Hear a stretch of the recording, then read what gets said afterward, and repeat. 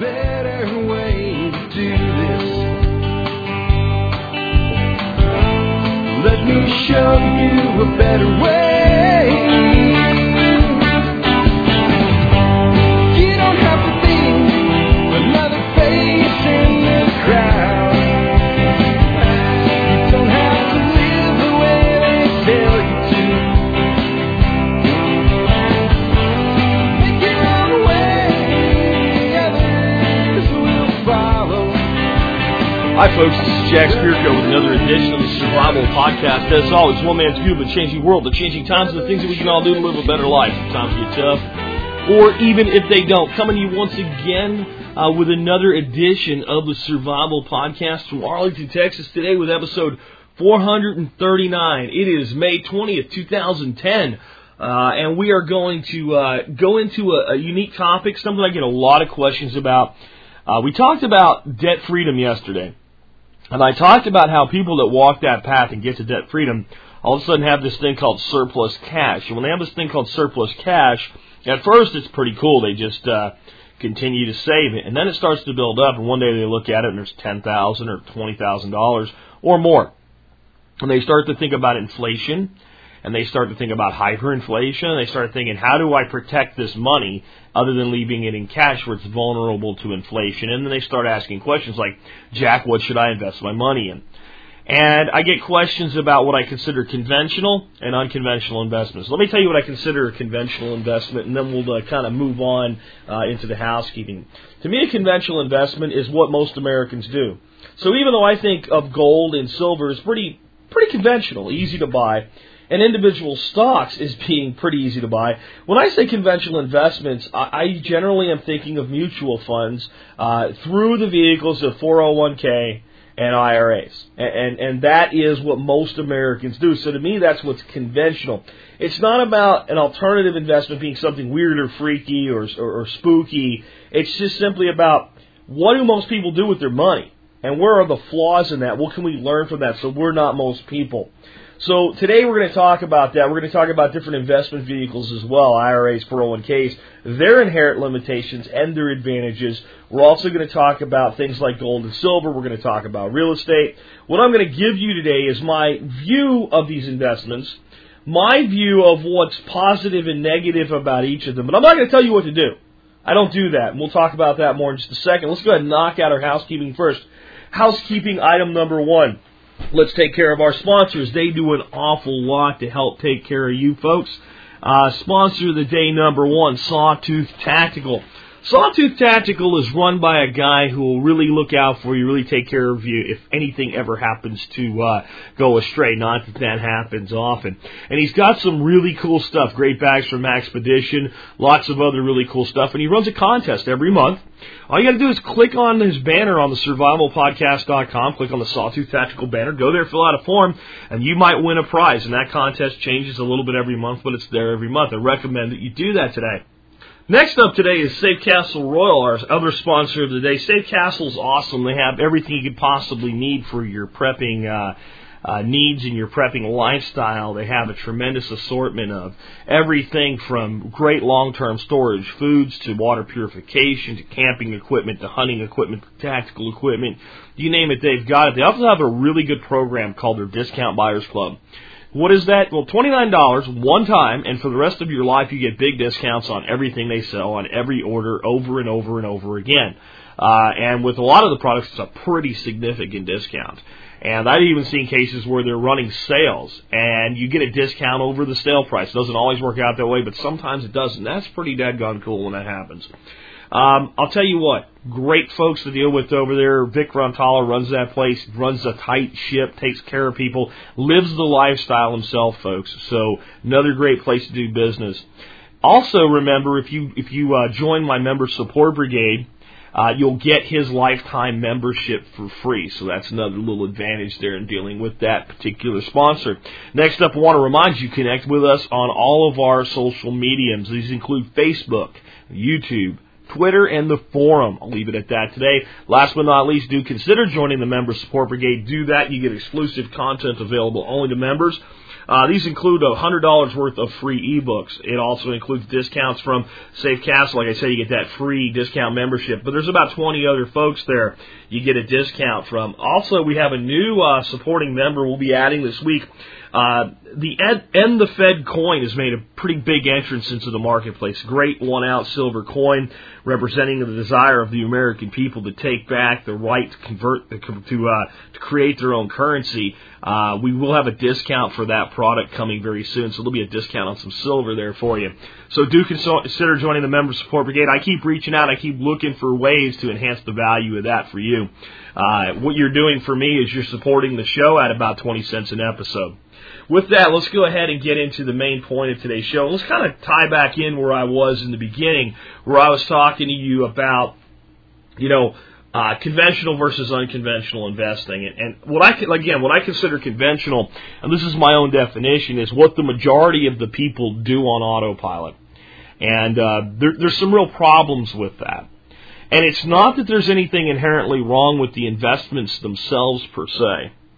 It's that because they're made so easy and because you have these people that have the audacity to call themselves financial advisors, when I think that none of them really deserve that title, at least very few, maybe 5% deserve that title. The rest deserve the title financial liar because they don't know dick about money, folks. They really don't.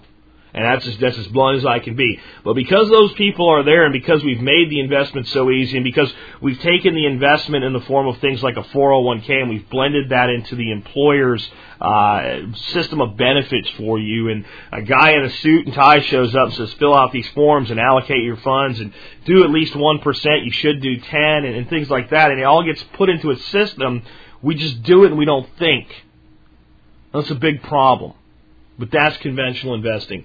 So, whereas 20 years ago I would have told you unconventional investing would have been things like options trading, which we'll even talk a little bit about today. Maybe gold and silver I would have even still put in that bucket. ETFs and maybe real estate, whether it's for flipping or long-term hold or rental income. That those would be. Now I consider anything other than autopilot mutual funds unconventional. And what is the definition of unconventional by itself without the word investment after it? It's other than normal. So other than people that are stock traders and the few people that are out there doing this stuff, it's very unconventional to actually even put your hands into your own investments anymore. People do very little with them. They just wait to be told what to do. And financial advisors generally have great advice after the fact. Let's start out with kind of why I think most financial advisors absolutely suck. Because they're trained to be salespeople, not to be advisors. An advisor tells you, here's your goals, here's what you want, here's what to do to get there. And the advisors out there, the financial advisors out there, do a very good job of selling you on the fact that that's what they're doing. But it's not what they're doing. And you cannot be getting advice from people whose advice is built upon lies. Perfect example. I talked to a financial advisor right before the crash of the stock market and said, hey, I'm looking for somebody to help me with this. I want to insure my money and I want to get it out of high-risk stocks and I want to hedge against what's coming. And the guy was telling me, you're young, don't worry about it. Typical bullshit. And then he pulls out this little chart and he showed it to me and my wife. And my wife's biting into this more than me. And he says, look, I want to show you something that happens even when the stock market crashes. The greatest gains are always a year or two after the crash. And he'd show every crash in history and these huge gains that would come back. And you're like, well, and he says, if you don't keep investing during the downturn, you miss the greatest returns during the upturn that's always come in the past. Sounds great. Here's the problem with that. Let's say the stock market goes down by 50% tomorrow. I'm not predicting it. It's not going to happen. Don't freak out. Let's say it does. And you're holding $100,000. The stock market goes down by 50%. You're holding an index fund tied to the index. So you lose 50%. So how much do you have left? $50,000. You had 100. It got cut in half. You now have 50. Let's say the next year the market has a stupendous rate of return of 50% up. That looks really good. That's like, man, I should have stayed in, right? Okay, how much money do you have now that the stock market went back up 50%, you have $75,000. Where'd your $25,000 go? It's gone. You lost it. Let me explain. When the stock market was up and you had $100,000, when it cut in half, it went to 50. That's a very easy number for you to come up with. Easy to do the math. Now I want you to just what skipped for you was the 50% return up. Must mean we went back. It didn't mean we went back where we were. It did not mean we went back where we were. It meant it went up in value by 50%. So if you're holding $50,000 and the market increases by 50% of value, you make 50% on 50,000, which is 25,000. But when you look at the chart, they don't show you the value. They show you the rate of return. They show you a loss of 50% and a gain of 50% when they're doing their financial advisor salesman bullshit. So it looks like it's par. And it looks like everything from there is profit. Folks, you got a long way to go before you get back to where you were. Because on the way down, you were losing 50% of 100,000. On the way up, you're only making 50% on 50,000. That's reality. That's why I don't like these people. Let's talk about another thing. Why is investing always risky? Why is there no such thing as a 100% safe investment? Simply because there's no free lunch. No one is going to give you a return on your money with no underlying risk. Even money sitting in the bank has underlying risk. You could say, well, we have FDIC and they've raised it to $250,000 and your money's insured. It's insured by FDIC. What happens if the United States economy fails? Let's also look at it this way. You put $250,000 in the bank, you get a 1% interest rate, which is actually pretty decent right now on a regular savings account, and inflation moves at a rate of 3.5%, which is way lower than it actually is. You lose 2.5% a year. So that leads me to the next thing. Why do we invest in the first place? Because if we just hold cash, or if we hold really safe investments, not completely safe, but really, your money in the bank is a really safe investment. It's not going anywhere. The whole thing has to, and if the whole thing falls apart, pretty much everything falls apart with it. So apart from the total apocalypse, right? Money in the bank is money in the bank, and it's like money under the mattress at home with a little bit of interest on it right now. But we have that evil thing called inflation that only exists in the form that it does because somebody else in a private world called the Federal Reserve creates and manipulates our money. And they just increase the money supply whenever the debt gets too big for them. That way they can use the extra money to pay back the debt and devalue the debt because they make the money worth less. See, that's what inflation is. Inflation is not prices going up. It's your money becoming worth less. Not worthless, worth less than it was before. See, prices rising is totally different. Prices rising is driven by one thing and one thing only, supply and demand. So if there's only 100 of an object and somebody buys 10 of them, the remaining 90 will probably go up in price because there's a finite supply, as long as there's more than 90 buyers. Makes sense? So the only time we have prices rise without inflation is where there's a shortage in the supply and demand curve. And the only time prices really fall is also when there is a reverse shortage in the supply-demand curve. There's more sellers than there are buyers. That fundamental economic principle exists in our society today. It's just manipulated with inflation on top of it. Inflation makes prices go up when there's no disturbance of the supply and demand curve. There is no shortage of Wonder Bread. None. There hasn't been for 50 years. But the price of a loaf of Wonder Bread has gone up every year. Now, other than in the middle of a disaster, when the store shelves get stripped, have you ever been to the store and looked for Wonder Bread, if they sell it where you live, and not found it? No. In fact, many loaves of Wonder Bread are thrown away every day because they sit on the shelf past their expiration date. So no shortage. There's no supply-demand curve that's out of whack. But yet the price goes up because the value of the money goes down. And that brings me to the point. That's why we invest in the first place. If our money held its value, then we would not need to invest, or we would not need to invest as much. Investing would become a piece of what we do instead of everything that we do. That's what I think it should be anyway. But what I mean by that is, it would be very easy if we didn't have inflation for you to take your savings and allocate 25% of the savings to investing, to make it risk capital. Maybe of that 25% of your savings, you take 10% of it and make it into high risk capital. You take the other 90 and you put into solid investments. That was the way that people invested, smart people from middle income to very wealthy, for a very long time, until we got into a system in this country where the money manipulators were devaluing the currency through inflation. At that point, it was no longer possible for Granny to just stick some mattress money underneath her mattress every month, and when she was old, lift the mattress up and go, look, we can live now. We got enough. Right? Not that I think it's a safe place for your money, because when houses burn, so do mattresses, but you get my point.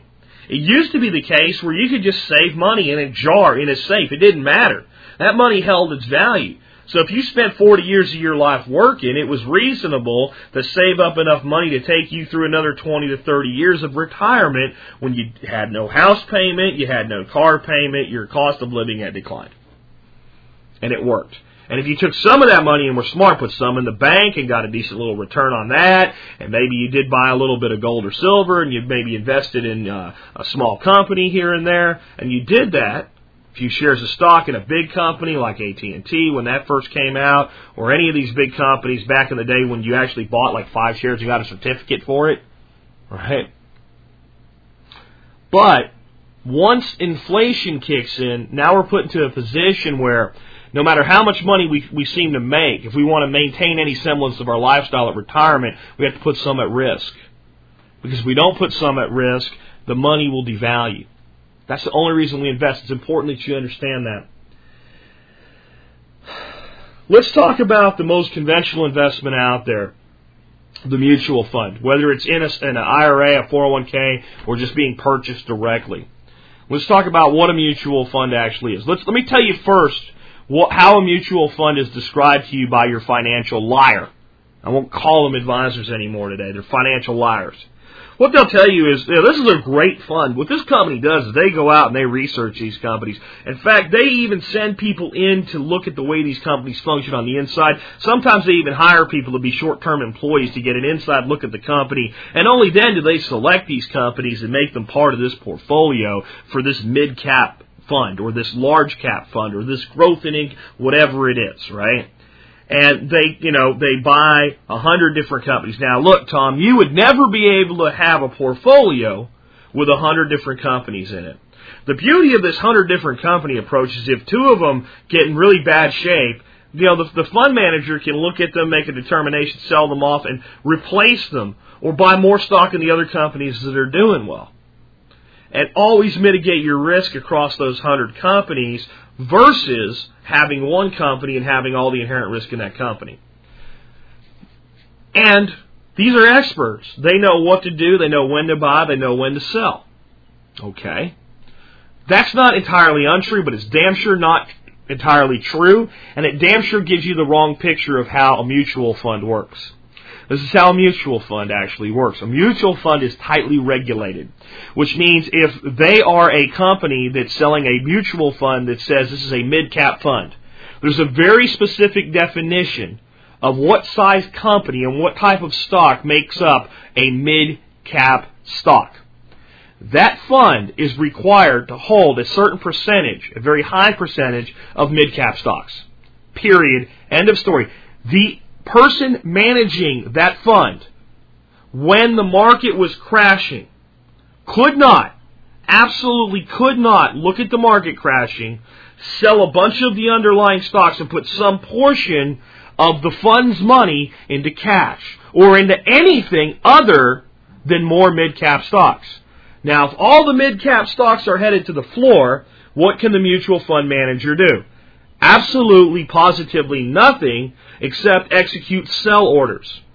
Sell orders come because the person holding the mutual fund says, holy crap, I'm losing my retirement, and they phone up the company and they say, sell all of my stock. Sell it. I want my fund money out.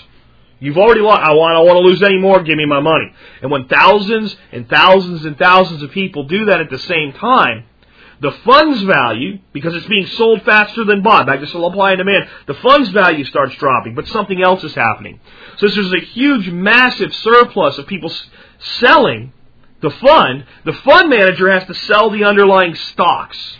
So that creates a surplus of stocks being sold. Of course, the fund is still holding many shares in those companies because they can't just liquidate two companies. They've got to kind of spread it out.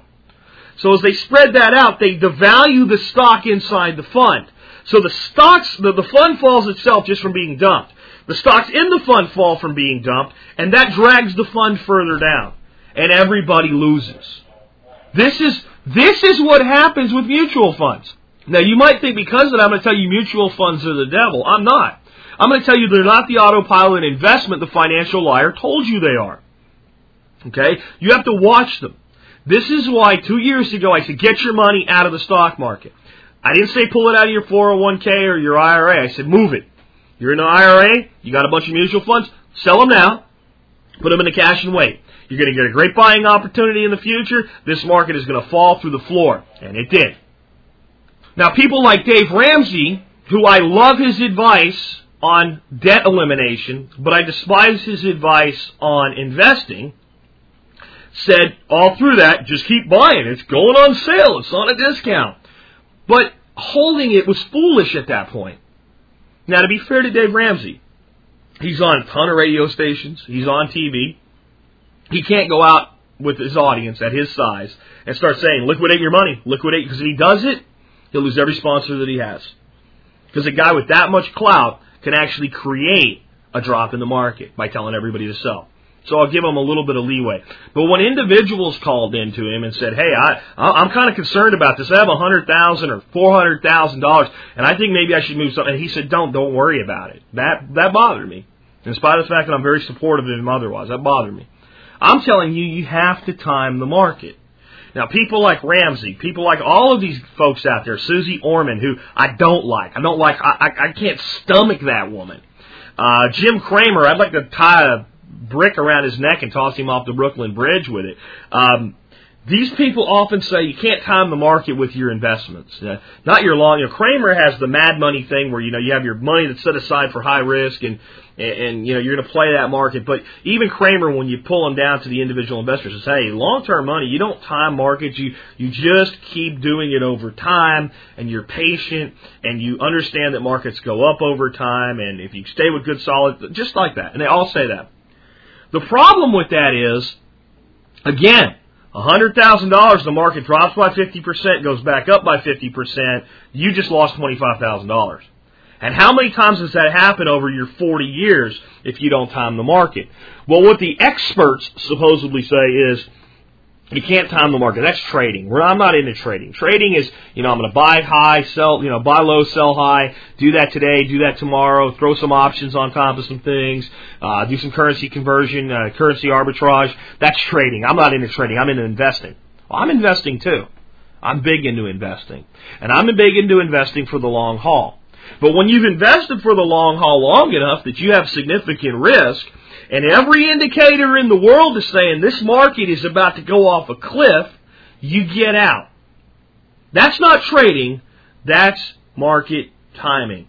You're timing a trend, and you're just abstaining from the risk during a period of time. There's another way to look at this. Let's say that you have over 1 year a 40% rate of return on your investments. 40% up. It happens. It happened very recently, actually, if you went in at the bottom and pulled out at the top. Let's say that in your financial plan, based on your investing, how much money you're putting in every month, and what your needs are going to be when you retire, that you need to make a rate of return of 10% a year. Okay? This is hard for people to grasp, but it's one of the most important things you can learn. And there's an investment advisor named Jim Wiggin up in North Texas that taught me this, and he's one of the few advisors I kind of like. And what he said is, well, you've made 40 points. You're good for 4 years. back the risk off during those 4 years with the money you made the 40% on. See, I could take that money now, I could put it into cash, right? I could put it into something very stable that pays me, let's say, a guaranteed rate of return of 5%, okay? And you can do that. Now, if I make 5% a year, I'm 5% under my delta, but I'm good for 4 years. At the end of 4 years, I've made 20%. I'm good for 2 more years with that money on meeting my goals. Have you ever heard a financial advisor talk that way? No. Don't pull the money out. You see, sometimes it's not even time in the market because you think it will go down. It's your time in the market because you know sooner or later it's going to go down, and you've already pulled enough profit out that you need to protect some of it. So there's a lot of ways to consider market timing in the equation. Part of market timing is if you're 55 and you got a lot of money at risk, you're wrong. And if you were 55 when this happened and your advisor, your liar, let that happen to you, he should be beaten with a freaking sock full of wood screws. Seriously. Why do we have people 55, 60, 65 years old, highly leveraged into high-risk investments right now? It's absolutely, I'll tell you why. Because of the crash of 2000, that's why. Because they were just getting it back. And they got hit again. Over and over and over this cycle happens. Because we listen to these people and say, don't time things. Of course you time things. But time the major trend. Don't try to time day to day. You have to educate yourself for that. When I see the big ugly coming again, I'll tell you. But remember, it's up to you to figure out if you think I'm wrong and it's coming faster. You have to make your own decisions. I want to talk about individual stocks for a minute. And the converse story versus a mutual fund. The advisors generally steer you to mutual funds because they usually make pretty good commissions on that. If they're a fee advisor, they get a fee no matter what they do, and it's easy to put you into mutual funds. And even a lot of guys that say they only make fees, there's always some back end that can be made for most people. I'm sorry, that's wrong. It's not always. Many times the person that claims to be a fee-only advisor, which means you pay him for his advice, whether you take it or not, right? And you're not paying him a commission, he's not making a management fee. Many of those people still have the potential to make a back-end riff. Not all. I was very wrong to say that. I apologize. But I do know there's some. Stocks, on the other hand, are things that people generally pay more attention to. So if you're in a mutual fund and the market's ebbing and flowing up and down every day, you just kind of let it ride. If you're holding Chevrolet stock and you hear that the government's about to take it over, you kind of freak out.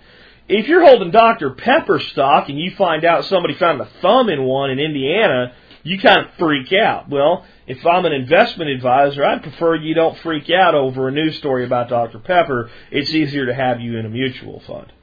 Where's the investment advisor right? If I'm holding Dr. Pepper stock and that thumb is found in Indiana and the stock value does drop, unlike a mutual fund, I'm not protected against that. I'm going to lose the value of that stock dropping for as long as it stays down. Now, if it's a thumb and a can of soda, it's probably going to be a really good opportunity for me to buy a bunch more. If I was holding Dr. Pepper stock and it cut in half because somebody found one thumb and one can, I would buy a bunch more stock at that point because I know that's a short-term event. But if it's a major structural problem with the company, that the company's either going to be in deep trouble for or go away, or be in a long-term recovery from, I might have to wait a very long time to get that money back. Where the advisor is right when he tells you in a mutual fund that's holding Dr. Pepper stock, and it's got 100 stocks equally distributed, which never works out that way, but just say it did, and the stock for Dr. Pepper goes down by 50%, you effectively would lose 0.5%.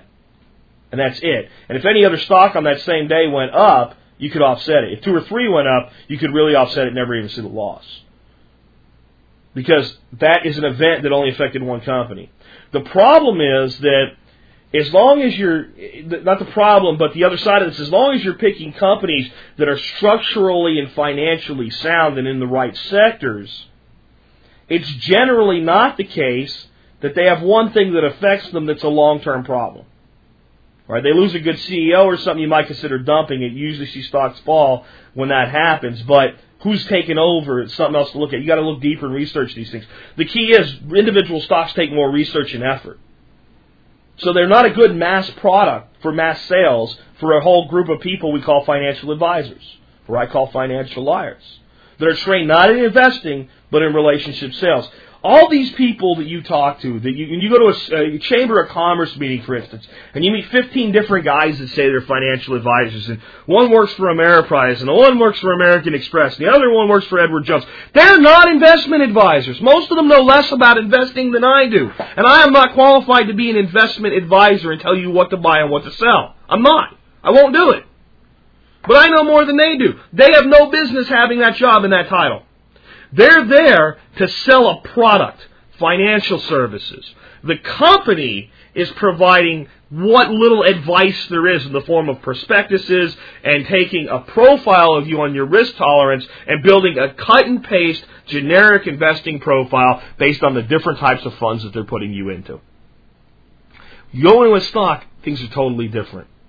If that company does really well and its stock price goes way up, you have a much better chance of a high return. If the sector that company's in goes up, they're probably going to ride up along with it. But stocks require you to think more often and to trade more often. Not to be a trader, but to trade more often. You do have to pay attention to things like, did they just lose their senior strategic person for their marketing department? And have they replaced him with a weak candidate? See, with the CEO or a COO or something like that, that's major news. But that one-level executive down, that's the guy that does the real work. You got to pay attention to things like that when you're holding individual stocks. That's all I'm going to say about individual stocks for today. It's up to you to pick companies. If you want to know what I've invested in since the crash, I've invested in 4 stocks. Home Depot, which has done well. Ford, which has done extremely well. I actually invested in Citibank, which has done okay. I've also dumped it. So you do what you want with that little piece of knowledge. And I invested in Southwest Airlines because they were making a profit. I invested in Ford because if they return to profitability, I bought stock at $1.11 a share that pays a dividend. We'll talk about dividends in a second. I did the same thing with Southwest Airlines because they paid dividends and their stock price was unfairly driven down during the crash. Citibank I bought because they were so bailed out and so propped up, I knew that they wouldn't go any lower than they were. And Home Depot I bought because as I was sitting here telling everybody to be part of this do-it-yourself revolution, gardening and solar and wind and building your own outbuildings, I realized that during a depression that the home improvement market would be drastically improved, because people would want to go out and buy their own things to do these things. And instead of depending just on the contractor market, which was highly cyclical, they would move out greater than they've ever been before into the consumer market. And every time I go to the lumber department or the nursery at Home Depot, I have that reinforced. Am I saying these are good buys today? No, I'm saying you have to determine that for yourself. I bought them for a song. And I'm telling you, when the market drops, you get those opportunities. But only if you get out first. If you hold your investments on the way down, you can't afford to sell them to buy something else when it's down there. At least psychologically, it's very hard to do. Where if you bail at the top, when you start seeing these real good opportunities, and I'll also tell you, I do have some mutual funds again now that I bought when the market was pretty low. I do not have all my money there, and I would not have all my money there. But they're a good investment vehicle. Every investment has an advantage, or it wouldn't exist. An annuity and a fixed annuity, 2 different things, have advantages. Lifetime annuities have advantages. But you don't put everything into a lifetime annuity. That's craziness. It's one component of a portfolio. I also want to talk to you right now about IRAs and 401ks. Let's leave them as one thing and call them retirement accounts. And let's first talk about Roth versus conventional. And I'm going to tell you that Roth is always the answer. Roth is always the answer. One more time, Roth is always the answer. The next time you hear this from a financial advisor, Well, you see, if you go with a conventional IRA, you get to deduct your taxes on them today while you're in a higher income bracket, and when you retire at a lower income tax bracket, you'll be paying taxes on that tax bracket versus today's tax bracket. So you'll come out ahead. Cup your right hand, okay, so that it makes kind of a little spooled depression, right? So the fingers are curled in a little bit, the thumb's nice tight against the hand. Big old slap right in the frickin' ear.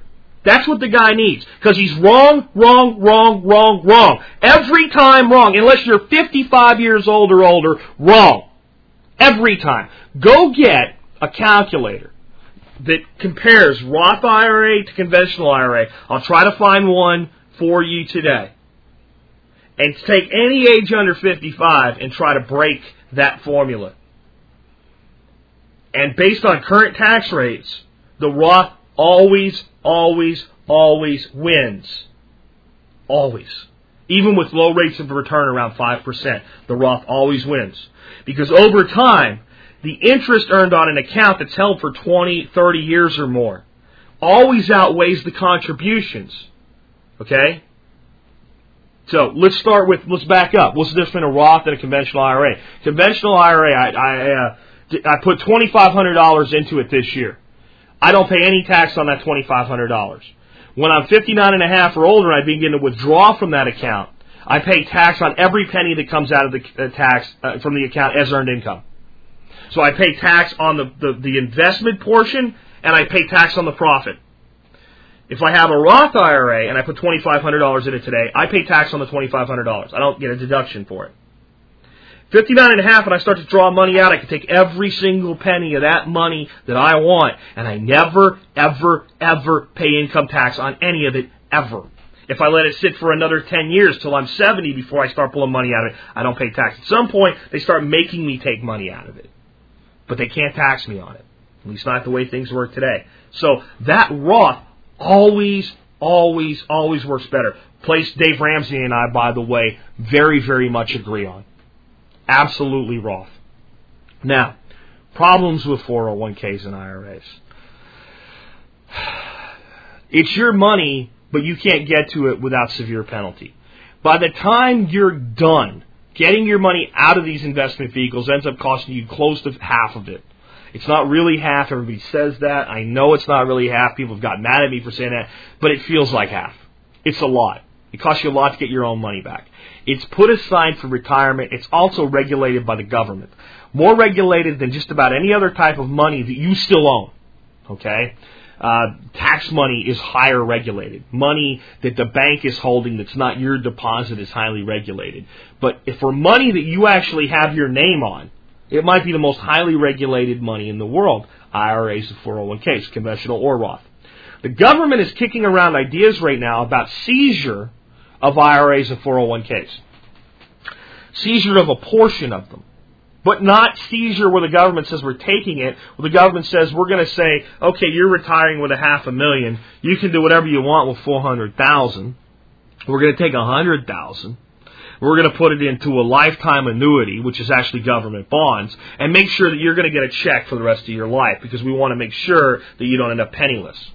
Or change how much you can withdraw or under what circumstances. There's all types of things that can be changed. Now, let me give you the illusion. Remember, I talk a lot about illusion the government does. They're not going to do it. It's not going to happen. Not that way. I know some people out there getting really mad right now. You're throwing things like, Obama's going to steal my retirement account. I know he is. I saw a banner on Lou Rockwell, and it was Obama in an Uncle Sam costume. And I said, I know it's going to happen. No, it's not. Stop. Listen. I'll explain it. Okay? Here's what they're going to do. They're going to set up this new type of retirement. And they're going to go in and they're going to make changes to Roth IRAs and conventional IRAs and Roth 401ks and conventional 401ks for new money and new programs. They will grandfather all the existing money. They have to. There will be blood in the streets of Washington, D.C. if they try to grab any of the existing money that came in under any of the current rules. So why saber-rattle that they might just maybe go after it? So everybody gets angry and everybody freaks out, and then everybody swallows the pill. Well, this is only new money, it's okay. Where if they just came out with this new plan to change things going forward, people would revolt. People will accept it because it's a softer tyranny than the tyranny they expected. Please understand, when you see anything from your government, investment, economy, or otherwise, that it looks way of an overreach. Somewhere 10 degrees, 20 degrees back from that overreach is the real goal. That's how you get it done. That's how you get people to accept it. That's how you get, in the state of Texas, people to accept making a road into a toll road run by North Texas Tollway Association. You say, we're going to sell this toll road to Spain, right? People freak out and say, NTTA should be doing this. And the state of Texas goes, okay, you win, and you got a new toll road. Or if they just said, we're going to have a new toll road, people would have snapped out. Then, a few months later, you sell a different road to turn it into a toll road to Spain. And because people think it already happened, they don't even pay attention, and you get both new roads as toll roads, one owned by Spain, one owned by the NTTA, because you were misdirected while the magician was pulling the coin out of your ear. That's what's going on with retirement accounts. One way or another, though, the thing to take away from that is in a retirement account, there's always that potential for government to change the rules. So, it's not a place to not put money, but you damn sure don't put all your money there. The next thing I want to talk about is gold and silver for a bit. And I was going to talk about options, but we're up at 40 minutes today, and puts and calls are hard to understand, so we'll reserve that for another show. So gold and silver, what I put in the show notes today is, they don't always glitter, but they usually do. Let me explain what I mean by that. People believe if I buy and hold gold, I simply cannot lose. That myth has been perpetrated so much so lately, and we've watched gold go from $300 an ounce to over $1,200 an ounce in a relatively short period of time, all while conventional investments have declined a lot. So it feels like that's true. But it's not always true. There are points in time where you could have lost a lot of money on gold. Around 1979, 1980, gold spiked up to around $700 an ounce.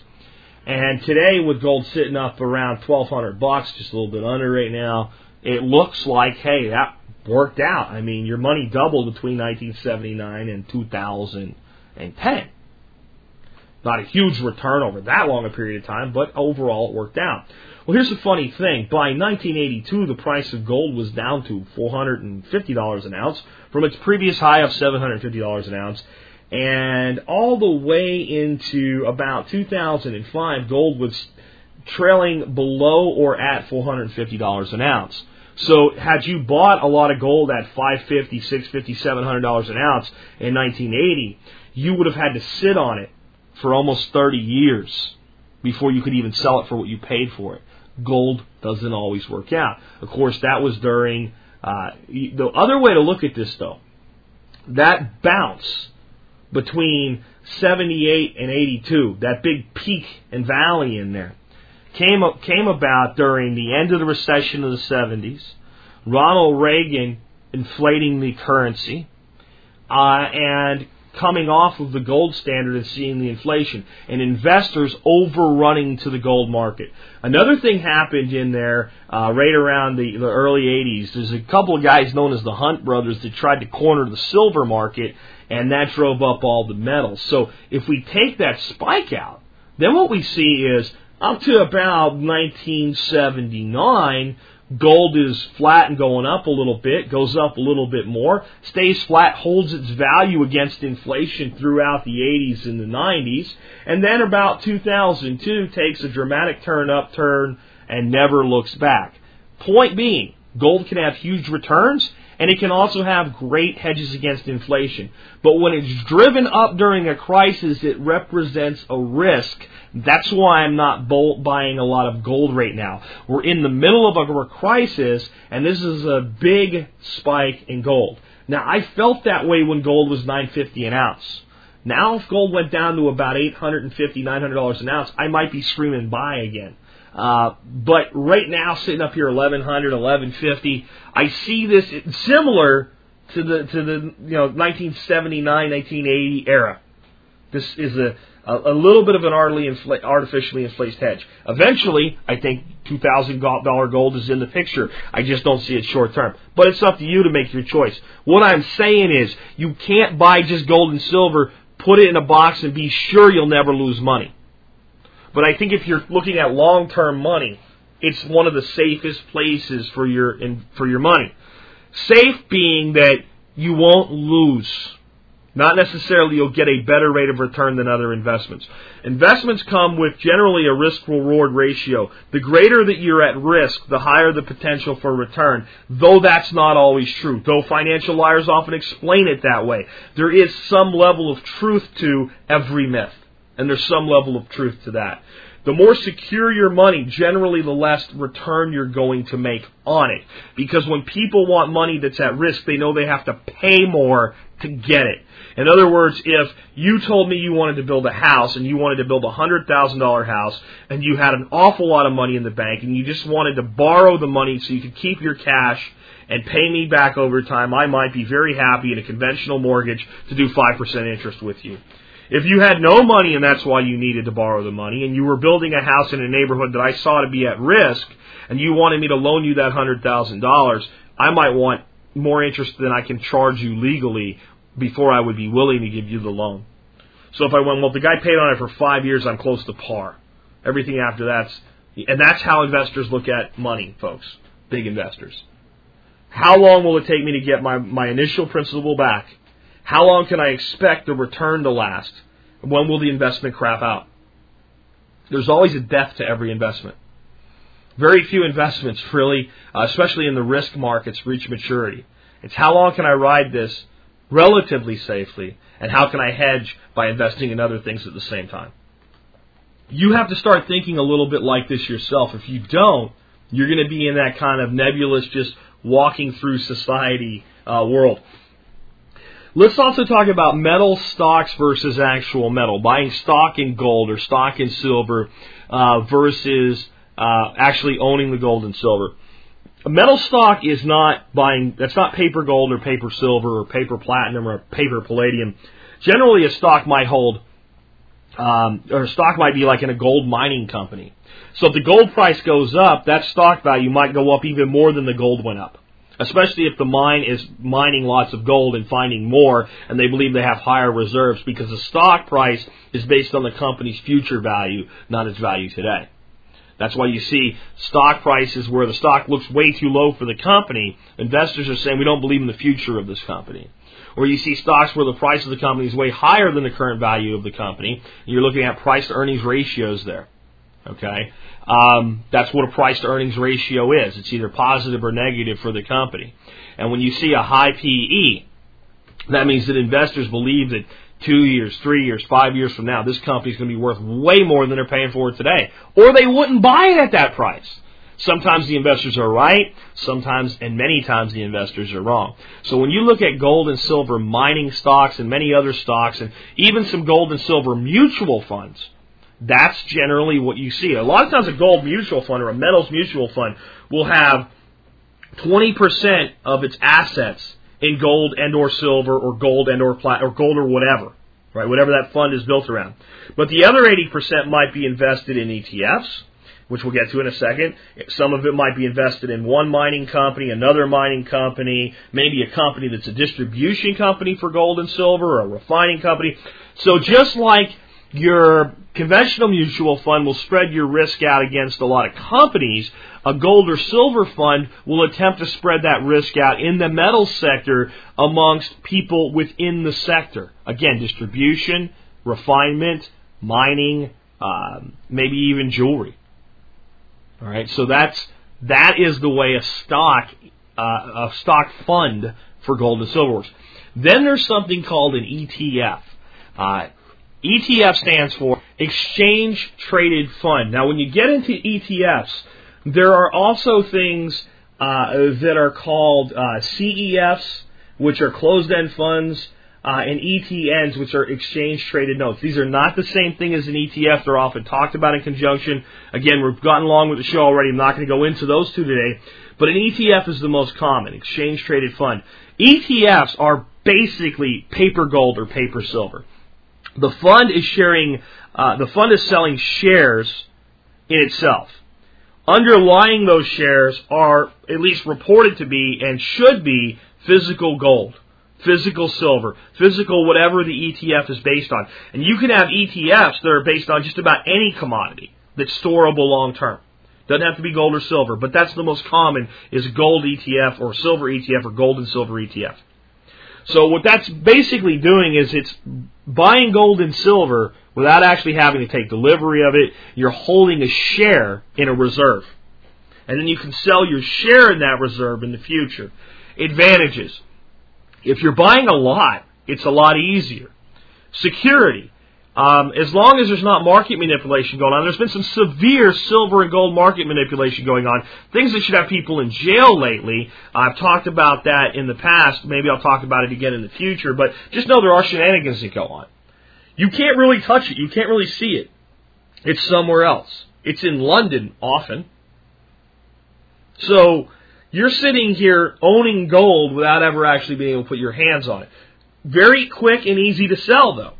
If the price goes way up and you want to sell it, you don't have to put it in a suitcase or, strap it to your body and go down to an exchange and haggle with somebody. There's a market price for it. You write a sell order through your broker and done. The money's there. It's converted to cash. You want to buy it back and it drops, you buy it back. Don't have to leave your house. Click, point, buy, click, point, sell. Easy. Disadvantage. 100% traceable and trackable back to you by the government. No anonymous components whatsoever. Like buying a stock or doing anything else with your checking account. Completely traceable, completely trackable back to you, which means you will absolutely have to pay taxes on 100% of it, period. But, hey, it is what it is. Like I said, any of these things have an advantage. Disadvantage. You don't have it physically. If you had to leave the country, you would have to go somewhere to gain access to it. And again, there's no anonymity behind it. If you were holding 20 ounces of physical gold, right, we're talking about, $25,000, $26,000 in value right now. But at a very small, you can carry that in a tube. You go anywhere in the world, you have the physical metal. You can exchange it for a currency just about any place out there. So it's not necessarily you would go barter with your gold. When you got to wherever you were going, whether you needed dollars or euros or francs or yen or rupees or ruples, whatever it was, you could exchange it for that. You could exchange it for it almost instantly in any nation on earth. That's one of the values of the physical metal. 2, you can look at it. You can see it. You can touch it. So, am I saying you should have physical and no ETFs or physical and no stocks? No. I'm saying that physical gold or physical silver or both has a place in your investments because it has an advantage. And the greater you can spread your risk in the most solid investments, but understand each investment, the better that you'll be able to do. Because I'm not saying not to have any mutual funds either. I'm just saying you don't throw money at them every single month on autopilot and never think about it and think I'm going to retire a millionaire. It doesn't happen. Those commercials with the 2 old people carrying their flip-flops with their pants rolled up to their knees on the beach almost never happen. And when they do, they don't happen because the guy worked the blue-collar job and listened to the financial liar that's driving the jalopy car because he has no idea what he's doing with his own money, let alone yours. And just autopilot invested money. It doesn't happen that way. And if you think it does, go visit some people that are 75 right now and see how it's working out for them. See how it's working out for them. Go talk to some people that are 55 right now looking at that retirement. Ask them how that's working out for them. And if they were the autopilot people, it doesn't happen. So, I just really want people to think about what they're doing. Let's talk about real estate for a bit. Real estate is not low risk in of itself, but it can be.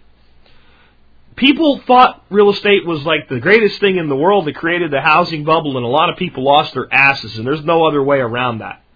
And there are houses that were selling for $300,000 4 years ago that you can literally not give away today. Even though the house is selling for $25,000, it's got a tree growing through the roof now, and it's in the middle of a place where it's a war zone. And there's environmental things that the person that buys it's going to be responsible for, and no one will touch it. There are other houses that were selling for $60,000, $70,000 3 years ago that are being purchased for $5,000 today and bulldozed to the ground, and people are putting in urban farms with them. Real estate can and does go down. Whenever I hear somebody say to me, I'm buying a house and I'm not worried because real estate always goes up, it scares the hell out of me.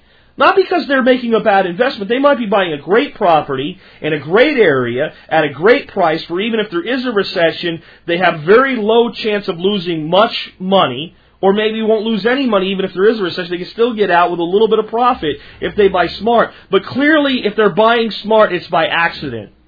Not because they've paid attention and know what they're doing.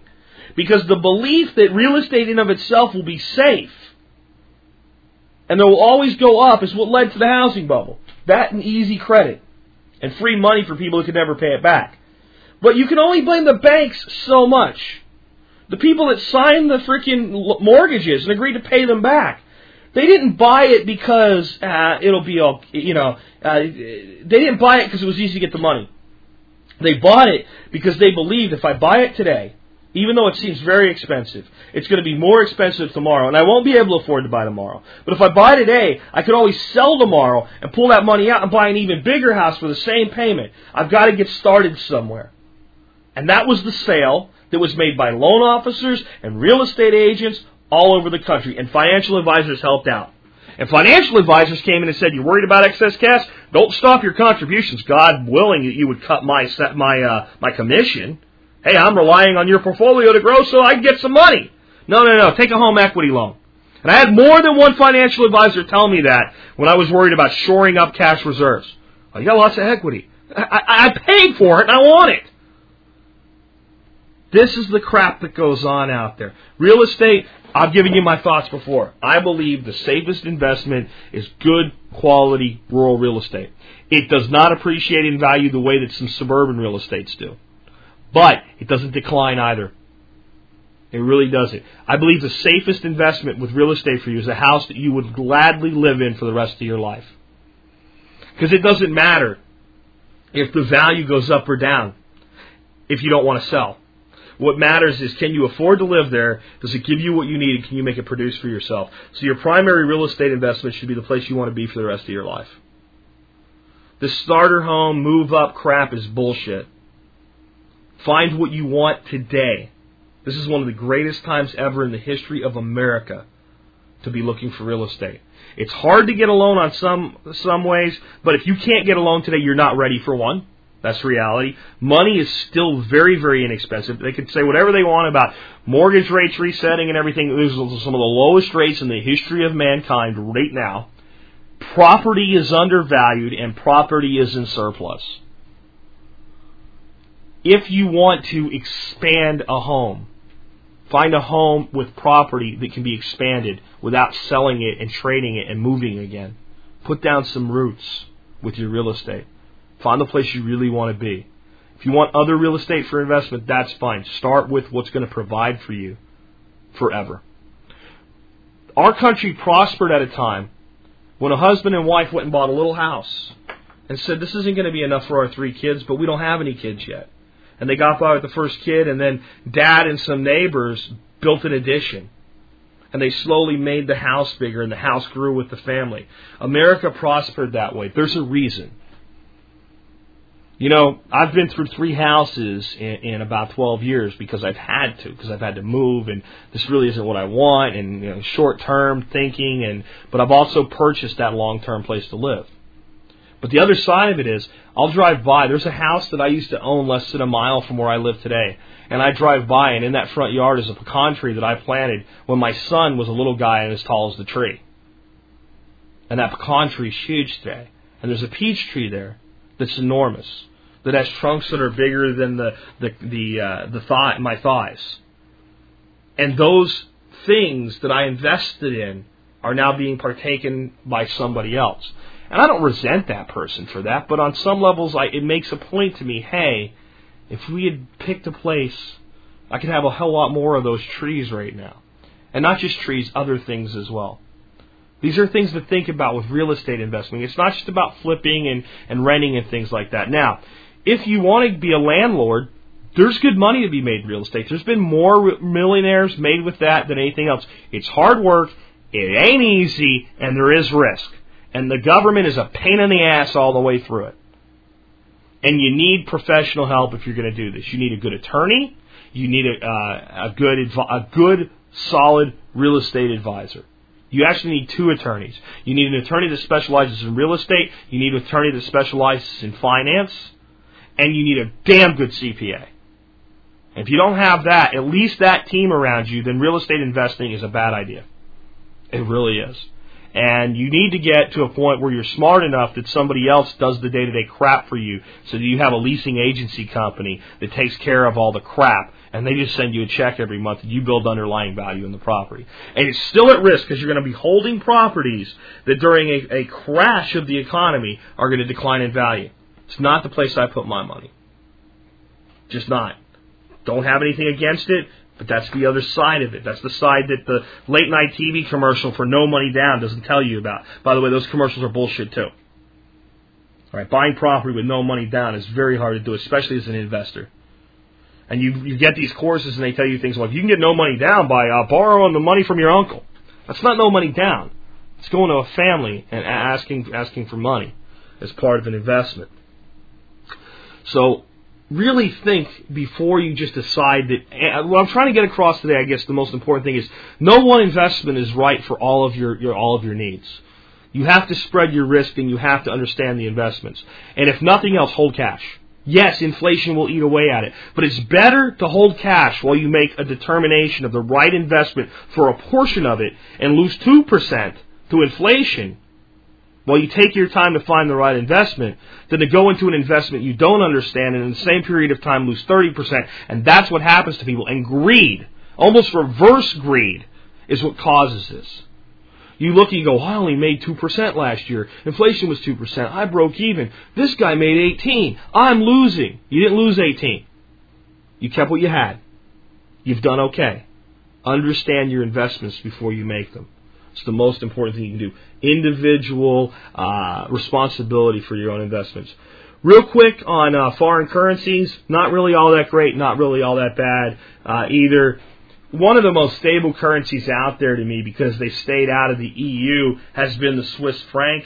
If I had purchased Swiss francs in 2005 and held them till today, the dollar's declined about 25 cents in that period of time, 25% return. That would have worked out. It's also been the case where during that period of time, the dollar strengthened. And the dollar's strengthening right now and coming back against the Swiss franc. And that's one of the best ones out there for long-term holding if you're going to hold a long-term currency, at least as long as these guys stay out of the EU. By the way, the application for Switzerland into the EU was preempted by a movement inside Switzerland, but it's still open. It could still happen someday. And the thing that I fear for Switzerland right now is all the crap that's going on around them, pulling them down with it. I mean, they stood through world wars and came out shining on the other side. We'll see if they can keep doing it. But that's one of the places I would consider holding some foreign currency right now. And one of the few, honestly, because they have so much autonomy. It's hard to play the currency market as just a hold strategy. It's tough because the currencies float against each other. And what we have to realize is that the next economic crisis will probably be global. Eventually, some winners will rise on the other side. And if the United States keeps doing our stupidity, we won't be one of the winners. And I guess if you held it through the crisis, if you picked a winner, on the other side you could come out way ahead. I think gold's a better and safer play for that, because gold doesn't rely on being with one of the winners. It will be a winner in that scenario. And it may even be the point where gold will lose in one country but win in another. And at least you have that option, again, and you have it during the crisis, and it can be used during the crisis if necessary, where a currency is probably going to require you to hold it through the crisis. Ron Paul agrees with me on this. He said during the next crash, holding foreign currencies won't do anything for you, because we're all tied in together as a global economy right now. If the United States economy collapses, there's not a lot of places in the world where their economy is not going down too. And I don't mean a collapse like we just saw. I mean a real collapse. So I'm not big on foreign currencies. A little bit here and there, I guess, if you want to, is kind of a novelty, is okay. But I would not risk your retirement or even your short-term future on foreign currencies. I know there's Forex traders that do well. Again, I'm not a trader. I'm not saying it's a terrible investment. I'm just saying it's not a magic bullet. It's not all it's cracked up to be. And as long as currencies are floating against each other, there's a potential for one to drag the other down with it. And as long as currencies are artificially pinned to each other, if you're holding a pinned currency, you get no real change when the market floats elsewhere. So you have to understand that, again, no magic bullets. What I want to finish up on today, though, is food. And I mean food stored in your home. I don't mean commodities like corn and soy and wheat in contracts. When you store food in your home or you invest in things that will produce food out of your backyard, the little chicken coop, the little garden plot, the long-term production systems like grapes and kiwis and fruit trees and nut trees, that's the most safe investment you can make. I promise you, as long as you're breathing, you're going to need to eat. And if you have food, you're supplying that need. The price of food has always gone up as the value of money has always gone down since the creation of inflation in the United States when we created the Federal Reserve System. Food is the safest investment you could ever make. Now, where's the limitation of food? You can only invest in food so much. Even with a big homestead and a lot of storage space and a lot of long-term storage stuff and being prepared for the apocalypse, a year is a tremendous amount of food to store. And if you are debt-free and you're saving your money and you're investing smartly, you probably have, at some point, a surplus where you either run out of space for the food or you run out of what you consider reasonable need for the food and you want to invest in other things. So food has an upside limitation. You can only invest in so much of it if it's for personal use and personal consumption. But until you reach that point, it's the safest money you'll ever spend. Because I promise you, when today's food runs out and you tap into tomorrow's reserves, you're going to consume it. And it's going to be there for you. And it will protect you through disasters, whether they're individual that impact your finances, or whether they're global in scope or anything in between. Food is the safest investment. That's why it's one of the core tenets of modern survival preparation. There's a lot of things that we do as modern survivalists. Protecting our money is what we talked about today. But ensuring that we're going to be able to eat, drink, and be covered by shelter tomorrow is the key and the most important. The money is a means to that end. When we look at food, and we look at personal real estate, and we look at things like wells and water filtration systems, we're making the investment where it belongs, closest to home. So that's where I think you really need to look at investing first before you start worrying about a lot of investing into any kind of conventional and unconventional investments. I think you should be investing a little bit all the time, though. I really do. I don't have a problem with mutual funds. If you're investing and contributing to a mutual fund right now, I don't have a problem with that. I'm just saying, pay attention. Pay attention. Either I'm right about the false recovery or I'm not, but sooner or later, whether I'm right, wrong, or completely wrong, there'll be another market drop. And there'll probably be all kinds of bells and whistles going off if you pull your head up out of the sand to see before it happens. Bail before it happens. That's all I'm saying. Additionally, I'm going to tell you, the most important thing I can tell you today is don't be afraid to hold some cash. I hear from people all the time, they're freaked out. I'm holding cash and I'm afraid of hyperinflation. Okay. Just like when markets crumble, there's huge indicators that it's about to happen. And even when it starts to happen, it's not overnight, boom, and gone. There's a slide. Wait till you start to see the slide before you freak out too much. Have some money invested in gold and silver. That'll make you more comfortable holding cash. I get emails from people that say things like, Jack, I have $20,000 in cash right now. I think I should put it all in gold. No, because remember, gold can be manipulated. If you... be diverse with it. Keep $10,000 in cash. Put $5,000 in gold. Figure out what to do with another $5,000. Maybe put it into a CD, staggered CD. There's simple things to do to maximize investments. Let's say you had $3,000 just to make it simple, and you wanted to get the maximum return on a CD that you possibly could, which is generally a 3-year CD. But you didn't want to tie all the money up for 3 years. You wanted to be able to get at least a third at any point, no more than a year away. What you would do, take your $3,000, split it into $1,000 each. Buy a 1-year CD a 2-year CD, and a 3-year CD. When the 1-year CD becomes mature, turn it into a 3-year CD. When the 2-year CD becomes mature, turn it into a 3-year CD. You now have 3 CDs earning the highest return you possibly can with short-term CDs like that, because you're tying the money up for 3 years as far as the bank's concerned, but 1/3 of your money is always no more than 1 year away. There's a lot of things you can do. Just educate yourself and be creative. But do not, for the love of God, do not be afraid to hold some cash. What we learned in Argentina was that people that held some cash made out better than people that didn't hold any at all.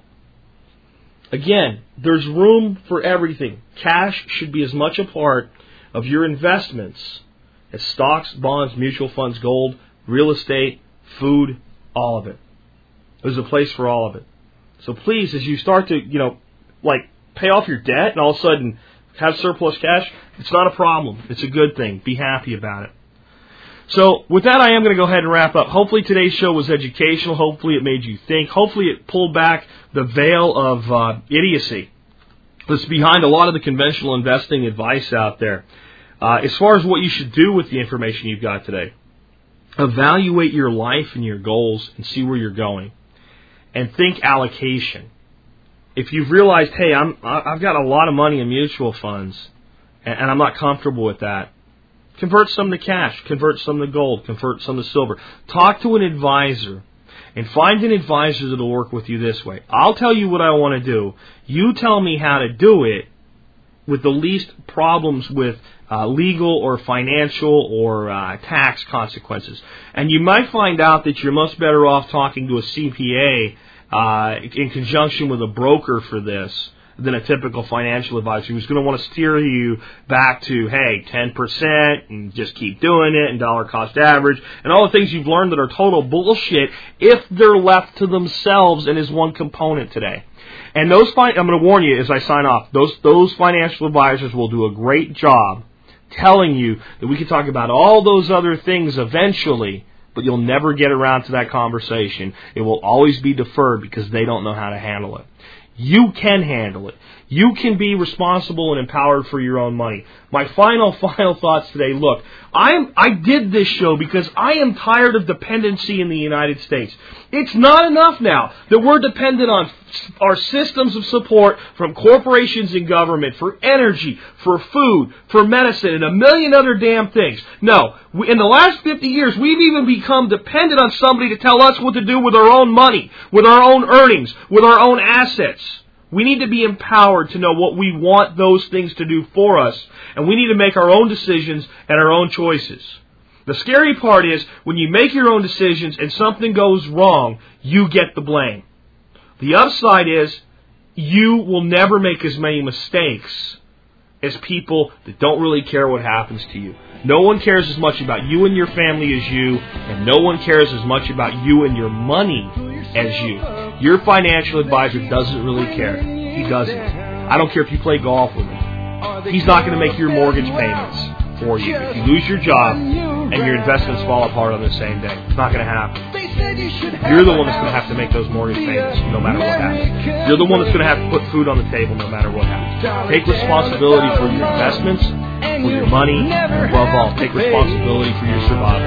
This has been Jack Spirko with another edition of the Survival Podcast, helping you figure out how to live that better life if times get tough, or even if they don't. Let me show you a better way.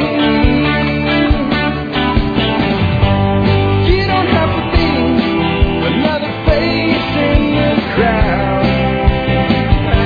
You don't have to live the way they tell you to. Make your own way, others will follow.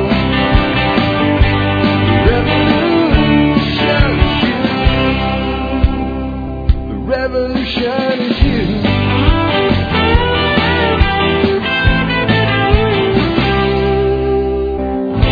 Someday we'll realize our children just can't pay. Nobody up there cares. They're